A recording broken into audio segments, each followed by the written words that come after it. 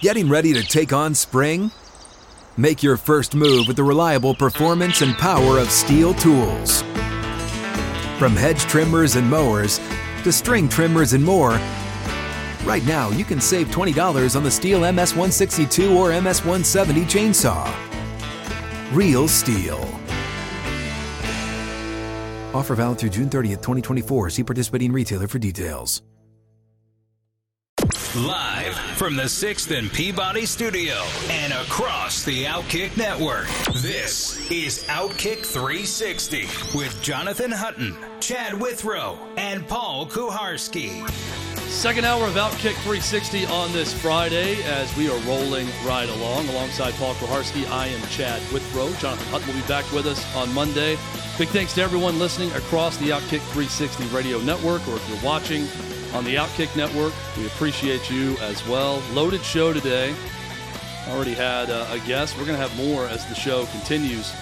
Tom Luginbill, who's terrific on college football, recruiting, talking college football as a whole with ESPN. He's going to join us coming up here in about 20 minutes. We've got Glenn Guilbeau talking SEC. He is with Outkick.com coming up at 4. And at 4:20, we'll dive all in on the British Open with Ned Michaels, who's part of the broadcast with the BBC. You can follow him on Twitter at Ned Michaels. He's coming up at 4:20 this afternoon, 4:20 Central Time. Phil Mickelson also is not going to make the cut. He's +5 after 2 rounds, and he's done, so he'll be headed home. Phil Mickelson also got a little bit testy. Phil Mickelson does not often show this side, but you see it rear its head every now and again. Alan Shipnuck talked about this with us, about Phil Mickelson getting so heated that people in the grandstands were watching, leaning over, looking down to see what was going on when Phil was getting in his face at one point. And I thought he handled this, honestly, pretty well, considering the situation. Phil Mickelson, after his round at St. Andrews yesterday, was asked, as you would expect, multiple questions about joining the LIV Tour and about not being a part of the Champions Dinner festivities, the British Open. And he admitted, he said, they called me and said, you're welcome to come, but we don't think you should be here because it's going to cause a scene and be a distraction. And he agreed. Phil said, I agree. I won't do it. If you notice, also, Greg Norman has, after not being invited, has been silent on it. I honestly think that's from Greg Norman out of respect for the British Open. He holds that tournament in high regard and his 2 championships there in high regard. I don't think he's doing interviews or talking about it because he does not want to be the story this weekend with the British Open going on. I really believe that with Greg Norman. But anyway, Phil Mickelson said, when asked about how he's feeling about all this and how he's doing, he said, quote, I couldn't be more excited and ecstatic where I'm at right now. I love the events, and he's talking about the LIV Tour. I get to have competitive golf in my life on a scale that is fun, exciting, different, and lets me play and compete, but still do the things outside that I want to do. Went on to say, I've got a great trip coming up right after I'm done here. Things are going great. And someone stepped in and asked him again, well, how is he feeling about all this? And Phil Mickelson snapped back and said, let it go, dude. Let it go. That's 3 times you've asked the same question. I don't know what to tell you. I couldn't be happier. Paul, he's obviously going to get a bunch of questions like this. I mean, I can understand responding that way if someone's asking the same question over and over again, expecting a different answer. Yeah, I mean, that's not a great question. I think they're probably good questions to be asked to build the next level, to go the next place on this. I don't know if that's right now, but you have access to them right now, so it's when you ask it. That's not it, though. So I can understand him being frustrated by that. That's been asked and answered, as you would say, in court, at least according to TV shows. So the next event is not this. It's in 2 weeks. The next LIV Tour event. 29th in New Jersey. So it's a very easy schedule, the LIV Tour right now. July it's 29th, very leisurely. September 2nd, and this is New Jersey, Boston, Chicago, September 16th, Bangkok, October 7th, Jeddah, I think that's the one that's in Saudi Arabia on October 14th, and Miami October 27th. Which is the only one that's actually in Saudi Arabia, I think. And by the way, they have buy tickets on all of them except Bangkok says waiting list and Miami says waiting list. It would be an interesting event to see for sure. I don't know how it's executed right now. How do you like this for a slogan on the website? The grass is always greener when you're standing on it. Sounds like almost a Jack Handy. It sounds like the floor is the roof type thing, where you're sitting there thinking, what? What was the old line I would use with Vandy football? It's both the good thing and a bad thing. If James Franklin were to leave. That was our social media experiment. That would have that people. We blew by saying it. The grass is always greener when you're standing on it. I don't see how that's true. Yeah, you could see green grass from a distance, or if you're standing on it. And if you're standing on it, you're helping ruin the ultimate greenness of it.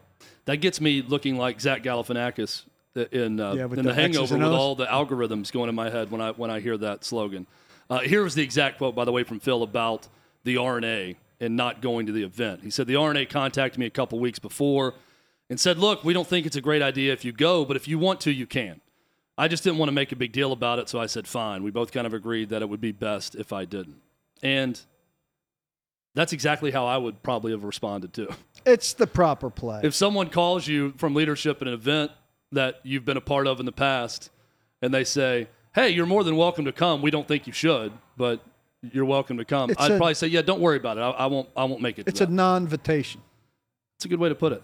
A non-invitation. I credit that to Elaine Bennis. So the big story today is the Houston Texans settling 30 cases with 30 accusers of Deshaun Watson today, settling out of court.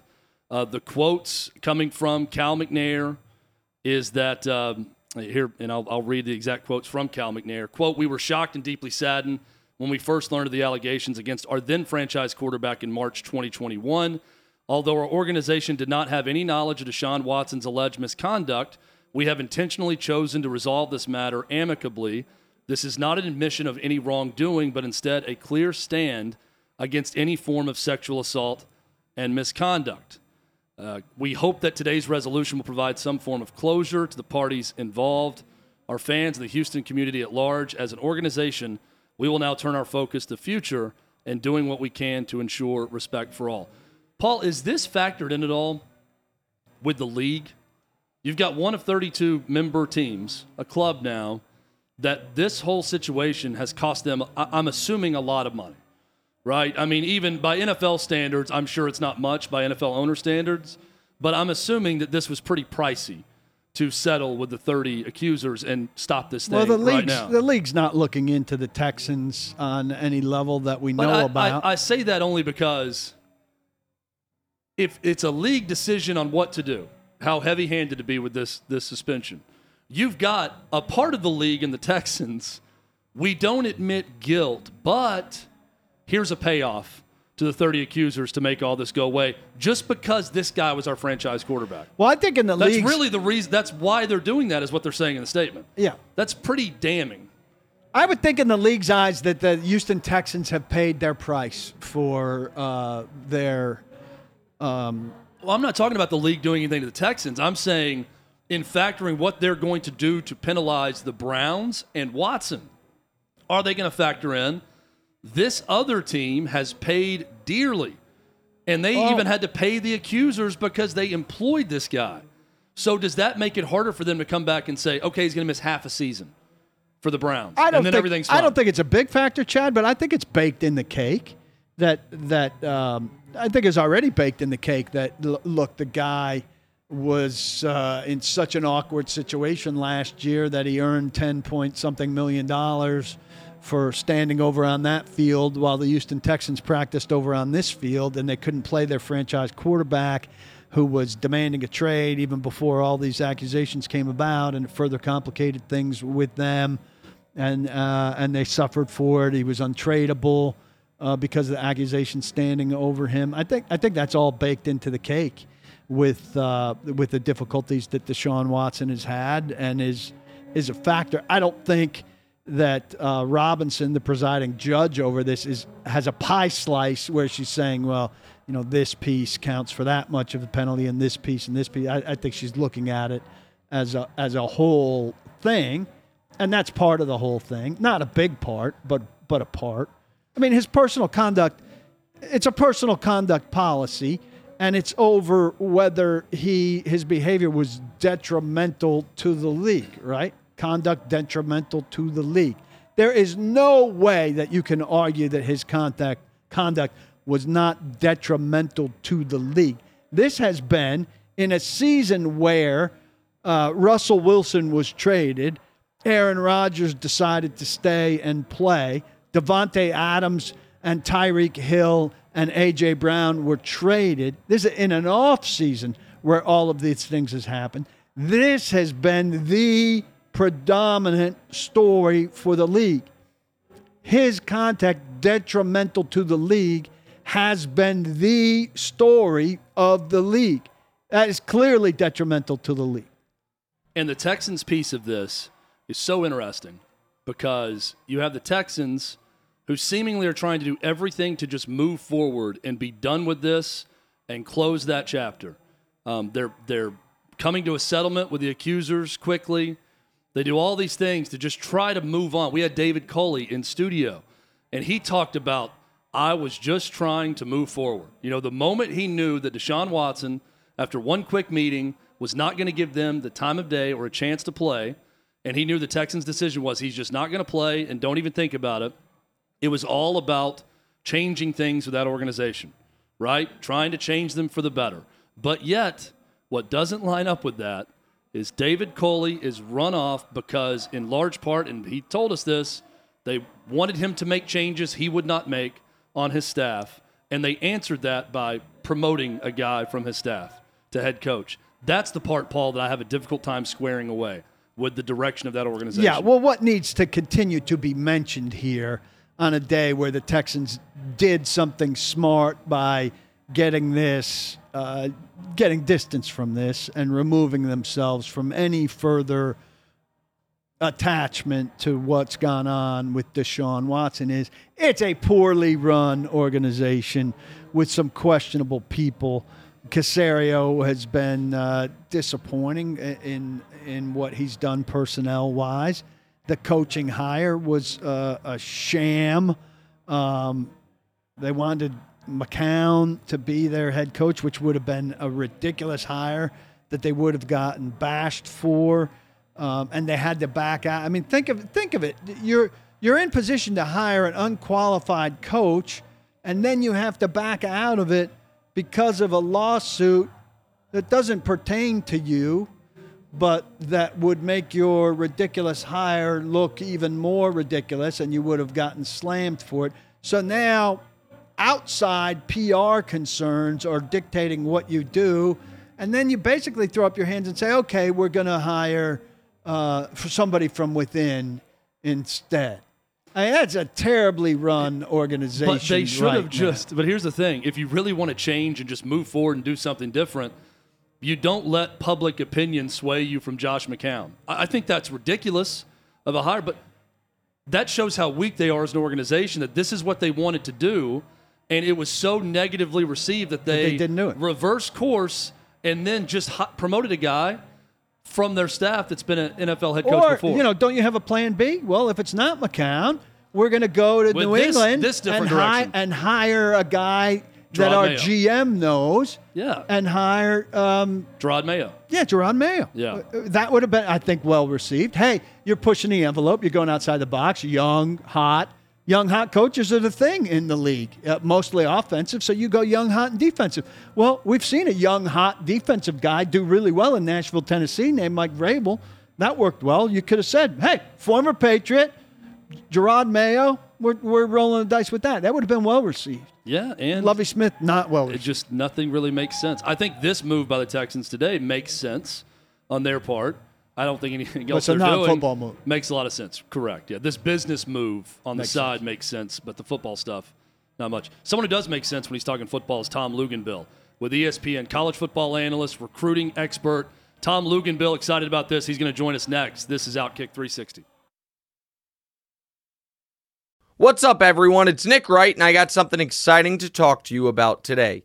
Angie, your ultimate destination for getting all your jobs done well. Now, Angie isn't just your average home services marketplace. It's a game changer with over 150 million homeowners served and a network of over 200,000 skilled pros. Angie has experience and expertise to tackle any project with ease. Whether you're looking to spruce up your backyard or undergo a major home renovation, Angie's got your back. And their pros are locally based, often running small businesses right in your community. And here's the best part. Angie makes the process seamless. From researching and comparing pros to scheduling services at your convenience. Angie's user-friendly platform puts you in control. So why settle for anything less than perfection when it comes to your home? With Angie, you can trust every project will be completed with the utmost care and professionalism. So get started at Angie.com. That's ANGI, or download the app today to discover why homeowners across the nation are turning to Angie to get all their jobs done well. We are back on Outkick 360. Chad Withrow with Paul Kuharsky on this Friday. Excited to talk some football with our next guest. Always a great interview. Tom Luginbill with ESPN, college football analyst, recruiting analyst as well. And there's a lot to get into in college football right now. We're in media day season, so there's plenty of talk going on. And Tom Luginbill joins us now to do some talking as well. Tom, really appreciate the time today. Thanks for hopping on with us.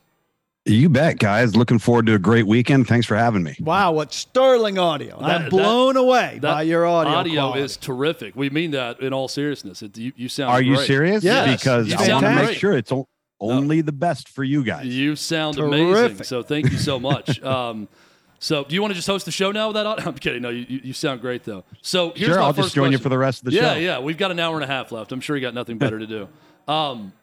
With Mike Gundy, first off, just always delivering great content, from the I'm a man, I'm 40 speech to standing up there and saying, I don't really know why Texas and Oklahoma are here and Bedlam is dead. Is Mike Gundy exactly what the Big 12 needs from an attitude standpoint? And do you think Brett Yormark sort of has that same attitude with some of his comments about what they need to do now to stay relevant with the Big Ten and with the SEC? Yeah, I think so. I think he's given a little bit of that matter of fact, in your face, going to tell you what he thinks that maybe they lost when Mike Leach left the Big 12 and went to the Pac-12. Now, of course, at Mississippi State, especially in a setting like the media day setting that we have each and every summer this time of year. And he's just one of those guys. I got to be honest with you guys. I think he's to the point now. And I have talked to a lot of coaches over the last several months, and we've got NIL, we've got the transfer portal, we've got conference realignment. I think a lot of these guys are just fed up, or everybody's so worried about saying the wrong thing, or you're going to get canceled for this, you're going to say that. And Mike Gundy doesn't think in those terms. He says what he feels. He wears his heart on his chest, and he's one of those guys that, in my opinion, knows exactly who he is and exactly what his program is all about. Now, think about it. Texas and Oklahoma are bailing out right now. We've seen what's taken place with the Pac-12 and the Big Ten. If you're looking at the Big 12 right now, you've got Baylor, and now you've got really Oklahoma State. They're the big dogs, right? I mean, those are the teams that could take the lead and become the forefront of the conference if the conference is what we think it may be, whether it's next year, 3 years, or 5 years from now. Yeah, and when you look at what, let's look at Texas Tech as another team that could possibly get in that mix of powers in the Big 12, the way it's constructed. $200 million project coming their way for a new facility. You got Joey McGuire, who's a longtime high school coach who knows that state well. How big of a move is that, Tom, for Texas Tech to make that level of investment, especially now where everyone across the country is looking for the haves and not the have-nots? I think it's necessary, and I think it's very forward thinking, because we are embarking on an era in college football where we are widening the gap, right? If we keep going down this path where NIL now is affecting recruiting and everything's about money, and we're talking about power conferences and super conferences, well, there are only going to be a select group of programs and universities that can afford to live in that space. So I think if you're Texas Tech and you're putting forth stadium enhancements and facility projects, and you're doing things to show that, hey, if this thing keeps going down this path, we're going to be one of the ones that are taking that path, because there's going to be a lot that are going to have to make a choice as an institution and ask themselves, can we financially survive? Maybe not only survive, but could we thrive in this type of market if financially we get phased out because we either don't have the backing, or as a university, we don't want to make that commitment. And I think from Texas Tech's perspective, they hired the right guy. I've known Joey going back years and years. He actually used to coach in our Under Armour All-America game. He's a fantastic, tireless recruiter. He's exactly what they needed at the right time. And then to have this news come out here in relationship to what the university is doing, again, I think it sends a message that everybody's jockeying for position, right, guys? And at some point, the music's going to stop, and there's going to be a lot of people left without a chair. It's all projection, obviously, with recruits as they come up. Yeah. Is there any chance that Arch Manning does not live up to the hype? What percentage chance is there that he's not what we hear from everybody he will be? Very, very high. I think, I get asked all the time, is he overrated? Of course he is. Everybody that is in that position that has had that type of exposure, that type of spotlight is going to be overhyped. You can't help it. It's nothing that the kid's done wrong. It's just the world we're living in, and that magnifying glass is going to be on him. The quarterback position at the high school ranks and projecting it going forward is really, really difficult to do, because there are a lot of kids that are very, very talented physically, but it's a lot of the unknown variables that are so hard to identify or to secure or make sure you get right throughout the recruiting process that in many instances you may not find out if this guy has the right mental toughness, if he's got the right competitive temperament, if he's a worker in the off season, is he a leader in your locker room? Could he tear down your locker room? What type of personality is he? A lot of times until you get him, you may not be able to check all of those boxes. You want to check as many as you can. So Arch Manning to me is no different than any other high profile quarterback. The only problem is his last name's not Smith or Johnson or Williams. So it just adds that extra layer. Now, a lot of people say, well, why would he choose Texas over Alabama or over Georgia? Well, right now in the transfer portal era, guys, it doesn't matter. If it doesn't work out, if he finds that he made the wrong choice, he can just leave. I look at it from all right, well, who's around the quarterback? So if I'm looking at that decision, I'm saying, okay, I'm trying to compare Texas and Alabama and Georgia in their roster, and you can't compare. So Arch Manning's a piece of the puzzle for Texas, but it's a large puzzle that's still missing a lot of pieces. So I'm really intrigued to see how much better the roster can get for Sark at the University of Texas around, whether it's Quinn Ewers this fall or Arch Manning 2 years from now or 3 years from now. The rest of the roster is going to have to catch up because they're not playing with the same guys that Alabama and Georgia's playing with right now. I want to ask you about Nico Iamaleava, also coming from California and committed to Tennessee. And there's only a handful of five-star quarterbacks. And now as we've entered the NIL era, the market for those five-star quarterbacks are going to be a list of 15 to 20 schools we would all expect that are extremely passionate about football, that have a lot of resources. But how much, Tom, does that also up the pressure meter on some of these guys? When we don't have firm reports on anything, but there's going to be discussions about what someone's going to get as a starting quarterback at an SEC school or a Big Ten school if they're a 4 or 5-star guy. How much does that add to the outside pressure on some of these players? And just your specific thoughts on Iamaleava as a prospect. So I think it's significant and it's enormous, and it's very, at the same time, problematic. We look at that particular kid. My concern is that he is very caught up in the recruiting process. He's very caught up in the exposure, in the hype. I think that it's been my experience that when that happens, it becomes very, very difficult for that particular player, whoever it may be, to keep his feet on the ground, come back down to earth, and realize that he's going to go from being a a big fish in a small pond to being a little bitty guppy in a massive lake, and it's going to be hard and it's going to be difficult, and all eyes are going to be on him. There's going to be expectations that are not applied to other people.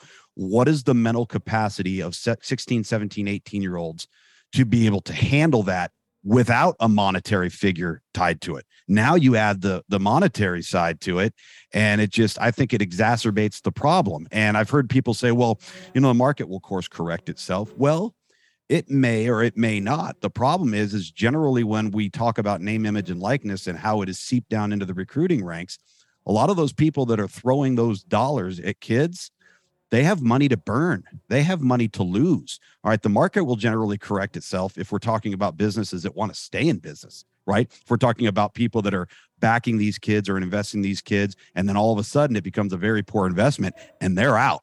So I do think it's concerning. I think he's a good prospect. I'm very concerned on the side of him focusing on the things that matter. I mean, at the end of the day, this was never intended to be involved in recruiting. Now, anybody with half a brain that saw this unleashed with essentially no rules, no guidelines, no regulations could have seen that this was what was going to happen. So this isn't necessarily name, image, and likeness. This isn't even pay to play. This is pay to sign. All right, well, that's the easy part. Now, once you get them, the likelihood of those guys panning out is not overly high. It is a huge risk. So I think over the next 2 to 3 seasons, I think it's going to start with Quinn Ewers this fall, guys, at Texas.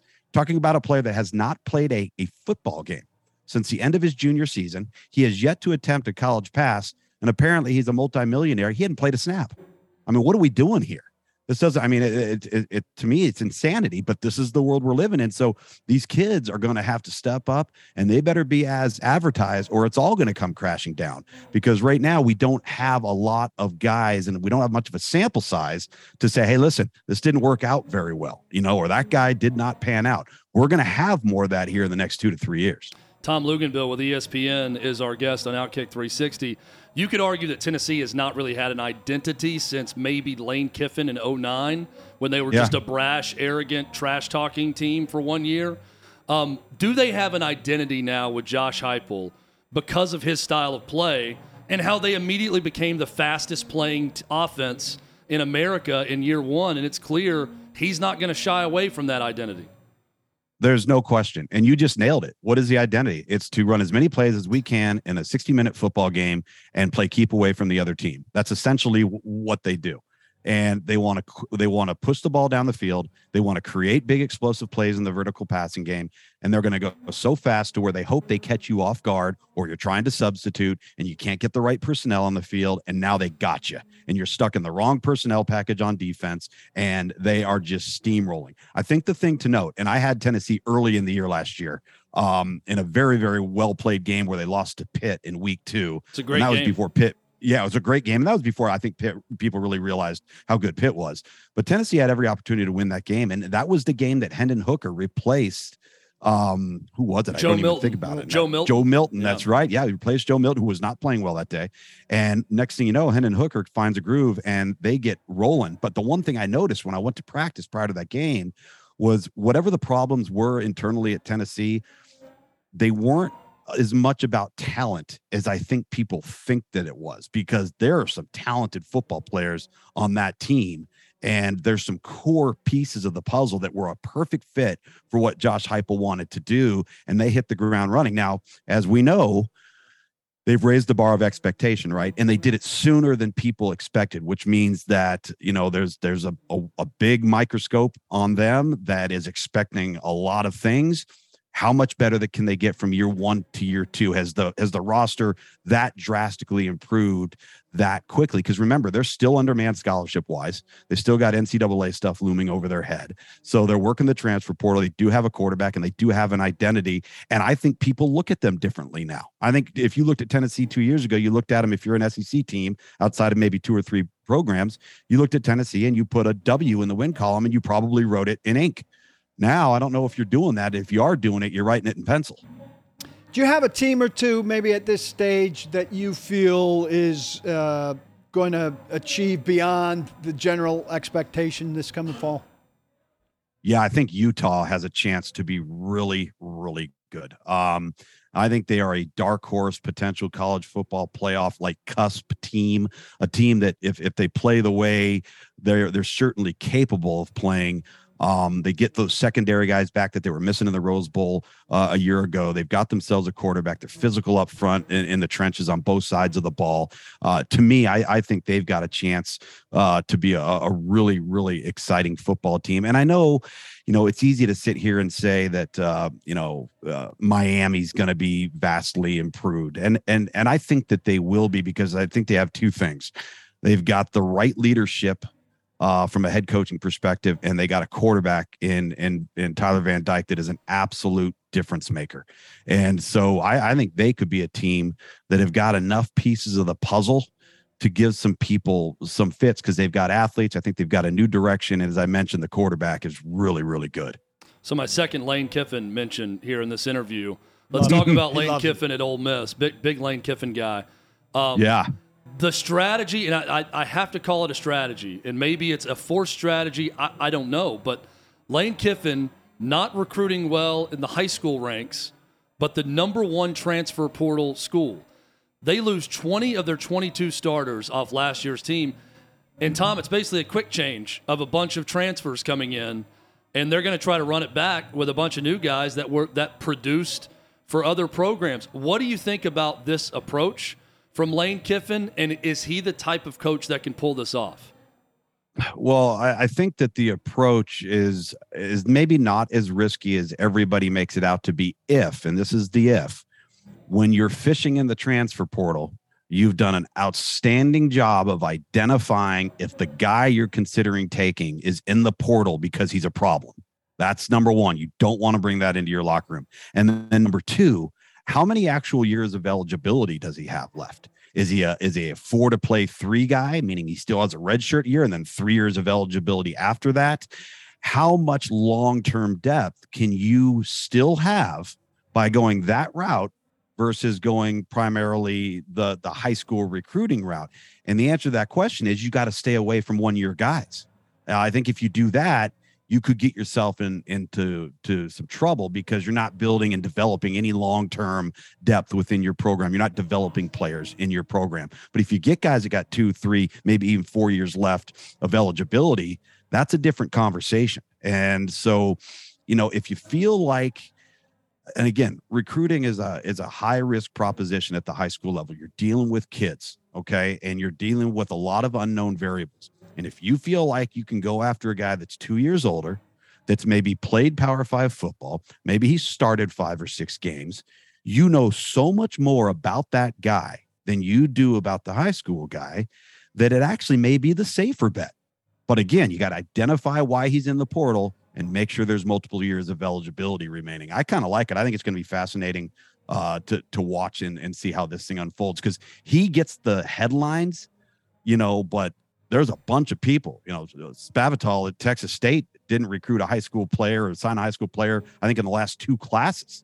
All right. They just went out and transfer portaled and brought a bunch of other guys in. So it's going to be fascinating to see how these teams put themselves together over the next 2 to 3 years. How does Brian Harsin make it work at Auburn with everything this offseason, with basically a failed coup by certain donors? Expectations are always going to be high at Auburn. Mm-hmm. He came very close to upsetting Alabama in year 1, but overall not a great season. I mean, What is success for Brian Harsin going into this year, and how do you make that happen with all these other factors around your program? Well, that's a great question, and the scheduling is brutal, as it usually is. You got to identify a quarterback. Do they have an answer there? Maybe, Zach Calzada played, quite a bit of football. They at least have more bodies in the room than maybe what they were pleased with a year ago. But when you look at that job, I've always said that's one job where you are hired to be fired, because it's just a matter of time. And that's, for the most part true in the coaching profession in general, but the leash is so short there and the expectation is so massive to perform. And you're dealing with an Alabama across the state. And then you're wedged in between Mississippi and Georgia. So you've got, Ole Miss, Mississippi State, and then you got Georgia and you've got Alabama, Auburn. They're all in there and everybody's fishing in the same pool for players. And now you're expected to beat your in-state rival, then you're expected to beat your crossover team, and then you're expected to steal one away from LSU, while all the while you can't lose or afford to lose to a team that everybody says you're supposed to beat, which could very easily happen. I think that he's going to probably have to win 9, and I don't know if that's possible. I don't know if they're good enough. And listen, Brian Harsin didn't all of a sudden take stupid pills when he signed on as the Auburn head coach. He's the guy's won a lot of football games. He's had a very strong strategy. He's had a very strong blueprint in how to execute what he wants to do. He's a staunch disciplinarian, but he has stepped into a scenario here that was unlike anything I think he could have possibly imagined. No matter how many people might have tried to paint the picture to make him realize it, he probably had no idea. So I think this is going to be a very, very interesting fall for them. If the quarterback doesn't pan out, I think they're in big trouble. How do you envision this Georgia team stacking up against last year's Georgia team? It's interesting because they are now going down the path that Alabama has already been down and Clemson has now been down a couple of times. And that is when you get to the top and you win it all, and you spend an entire offseason with everybody patting you on the back and telling you how good you are you able to get right back on the field, right back in the swing of things with maybe a new cast of characters? You lose all of that NFL talent. Are you able to get on the field and put yourself in position to do it again? Because to me, everybody talks about Nick Saban and the process and all of this and that. I think Nick Saban's greatest trait that's maybe the most undervalued is he's somehow able to get 18 to 22-year-old kids to perform at their highest level when everybody's patting them on the back. It's amazing because what's the natural inclination for a young person to do when he's receiving a lot of accolades and everybody's telling them how good they are? They want to buy into it, right? They start reading the press clippings. Next thing you know, you're not working as hard in the weight room. You're not practicing as hard. That's a really difficult thing to get your kids to do. I think that's Kirby Smart's greatest task is how do you get this team now to show that they can have significant losses? They can lose guys in the transfer portal. They can lose guys to the NFL draft and still be playing for the SEC championship because they're that good in their depth. And the team knows that it doesn't get easier when you win the national title. It actually gets harder. And I think that's what's made some of those Dabo teams that he's had really, really good, great in many ways. And I think that's what's made Nick Saban's team so good is they handle success well. Can Georgia do the same thing with a lot of new faces? 5 first-round draft picks on defense alone for Georgia this past season. So a lot of talent behind them, though, so we'll see how that works out. A lot of talent coming into Notre Dame with Marcus Freeman and what he's done in recruiting. Is this a sustainable pace for him from what you've seen very early on in his tenure, Tom? Potentially. I think that, generally this is kind of you carry the momentum of being the fresh young face, the new head coach. You got a new staff, and now all of a sudden you're doing things your way. And he is a grinder in recruiting. He's very, very well received. So is it sustainable? Yes. I still think at the end of the day, if Notre Dame's going to get on the field with an Ohio State, they're going to get on the field with an Alabama, they're going to get on the field with a Clemson or a Georgia, they're going to have the same level of personnel in the offensive and defensive line. And I'm not just talking starters. I'm talking about rotational depth. Because at the end of the day, that is what has separated, Alabama and Ohio State and Clemson and Georgia. That's what separated them from everybody else. And so in order for Notre Dame to do that, they have to go into those teams' backyards and pull those kids out of there and give them a reason not to go to Alabama, not to go to Georgia. That's what Ohio State was able to do with guys like the Bosa brothers and Von Bell at safety, who was from Georgia. Raekwon McMillan, the linebacker, he was from Georgia. They dipped down into Florida for a lot of kids. They've been able to do that in their offensive and defensive front. Can Notre Dame do that? Can they steal a guy from Alabama? Can they steal a guy from Georgia? Maybe do it 2 or 3 times in the defensive and offensive front. They're going to have access to quarterbacks. They're going to have access to skill guys. Those guys are everywhere. If you're going to compete with the big boys at the elite level, it's up front where you're going to have absolute difference makers. Tom Luginbill, ESPN, has been our guest, and a terrific one at that. Tom, I'm curious, when do you get your game assignments for week 1 of the college football season? I'm sure you don't have it now, do you? Or do you? No, I don't, but it's funny you asked that because we actually just got an email yesterday stating that they're getting ready to put together our week 0 and our week 1. I do know that I'll have 2 high school broadcasts. We do our high school kickoff weekend where we broadcast games on all of our platforms and networks. So I think I'll probably do 2 of those. And then I'll know my week 1, I think, within the next week. But then once we start the season, we don't actually find out where we're going until the Sunday prior to the game. Each and every week, as the deck gets shuffled and the TV matchups get aligned. And I just know that generally my crew, Dave Pasch, myself, Dusty Dvorak, we've generally been 3:30 ABC, noon ABC, or noon ESPN. So we always kind of know what window we're going to be in. Is it the high school football weekend, week 0, then week 1? In that order, yes. I feel like every year starting mid-August. That's right. There's no doubt about it. So you start counting down the days, and I can't believe how fast this summer is gone. And so I think I think this fall is going to be so much fun just because of the transfer portal. There's all these complaints, there's all these things going on, and everybody is hating on this or hating on that. And listen, is everything perfect? No, but it is going to be very, very interesting to see how all of this unfolds over the next 2 to 3 years. Tom, appreciate the time. We'll have to get you back on closer to football season. Thank you so much. Thanks. Great stuff. Thanks for having me, guys. Tom Luginbill, ESPN college football analyst, recruiting analyst, does a great job on their broadcast of games as well. Really enjoyed talking with him. We're going to take a quick break. Orlando Brown turned down a huge contract with the Kansas City Chiefs. We'll discuss. That's coming up next. This is Outkick 360.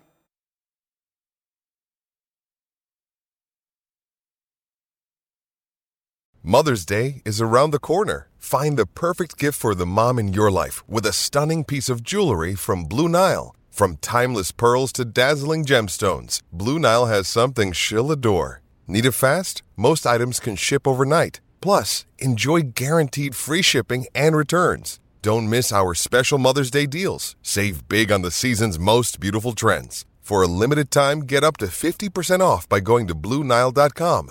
That's BlueNile.com.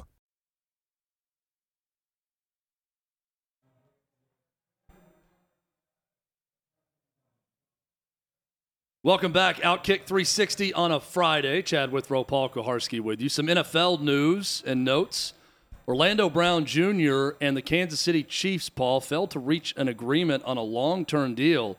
And in this deal, 6 years, $139 million that included over a $30 million signing bonus and $95 million of that in the first 5 years. He's going to be a franchise player now, franchise tag for the Chiefs. All 4 guys who had franchise tags did not reach long-term deals. That's Bates, the safety up in Cincinnati, Dalton Schultz with the Cowboys. I'm forgetting the 4th guy.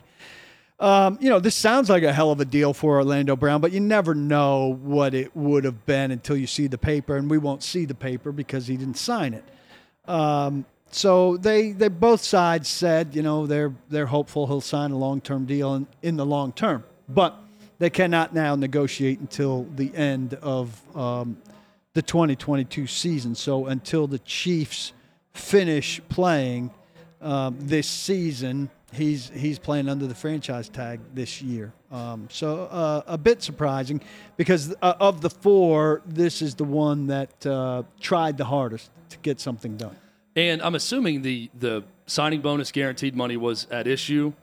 If I'm trying to think of something that would be the objection, trying to get more than the $30 million as part of that contract. Either way, it's going to be franchise tag. I would imagine so. I think premier tackles are probably doing better than $30 million signing bonus. And we didn't get guarantee there. So, could be 30. And the fact that we didn't get a guarantee there is probably telling. Total guarantee. Paul, one half of the McCourty twins, Jason McCourty, announces his retirement today. 13-year career, big part of that with the Tennessee Titans. I know you have thoughts on Jason and his career. Jason McCourty played 8 seasons with the Titans here. We all got to know him well. drafted as a 6th rounder, I think 2009, out of Rutgers. The best teams that he was on were 9 and 7. He endured 2 and 14 and 3 and 13, the Ken Wisenhunt years, and he was always a terrific stand-up guy. He was a major spokesman for the team. And he had a good career as a cornerback. He was an efficient and effective player, far more out of a 6th-round pick than you would expect. Went on to play for the Browns, obviously the Patriots, where he got to play a couple or a few years with his brother. Played last year for the Miami Dolphins. That's an impressive career for an impressive guy. I wish him nothing but the best in retirement. I think he could be a media guy. Those Patriots years probably got him enough notoriety if he wanted to be a media guy. I think he'd be a terrific talk radio guy if that's what he wanted to be. I always thought of him as a candidate when we were on terrestrial radio here in Nashville, where there was a lack of former Titans who were good candidates, when that's something they were always looking for there. I think he'd be good. You never know. You always kind of had some guys you thought would be good that turned out to be bad, and some guys that you weren't so sure about that were better than you expected. I think Jason McCourty's a pretty safe bet that he would be good at it, that he would be diligent at it, that he would be able to talk about multiple sports. And, you always need that time window for players that you played with to pass so you could be more critical. But I think Jason McCourty's got a bright future ahead of him, whatever he chooses to do. Yeah, and I feel like those guys that are stand-up guys to the media and are great to go to for quotes during really tough times for a franchise, like you mentioned, sort of the lack of success. And he was vanilla, when he was because there, he had to be. But those guys kind of hold a special place in your heart too. Yeah, absolutely. Because they're stand-up guys during some lean years for a team. So, great career for Jason McCourty. Glenn Guilbeau is going to talk some SEC West with us. We got a lot to talk about. Well, he and Chad fight. There's potential for a fight here. Could be a bit of an argument also. Glenn Guilbeau of Outkick.com, SEC columnist, is next.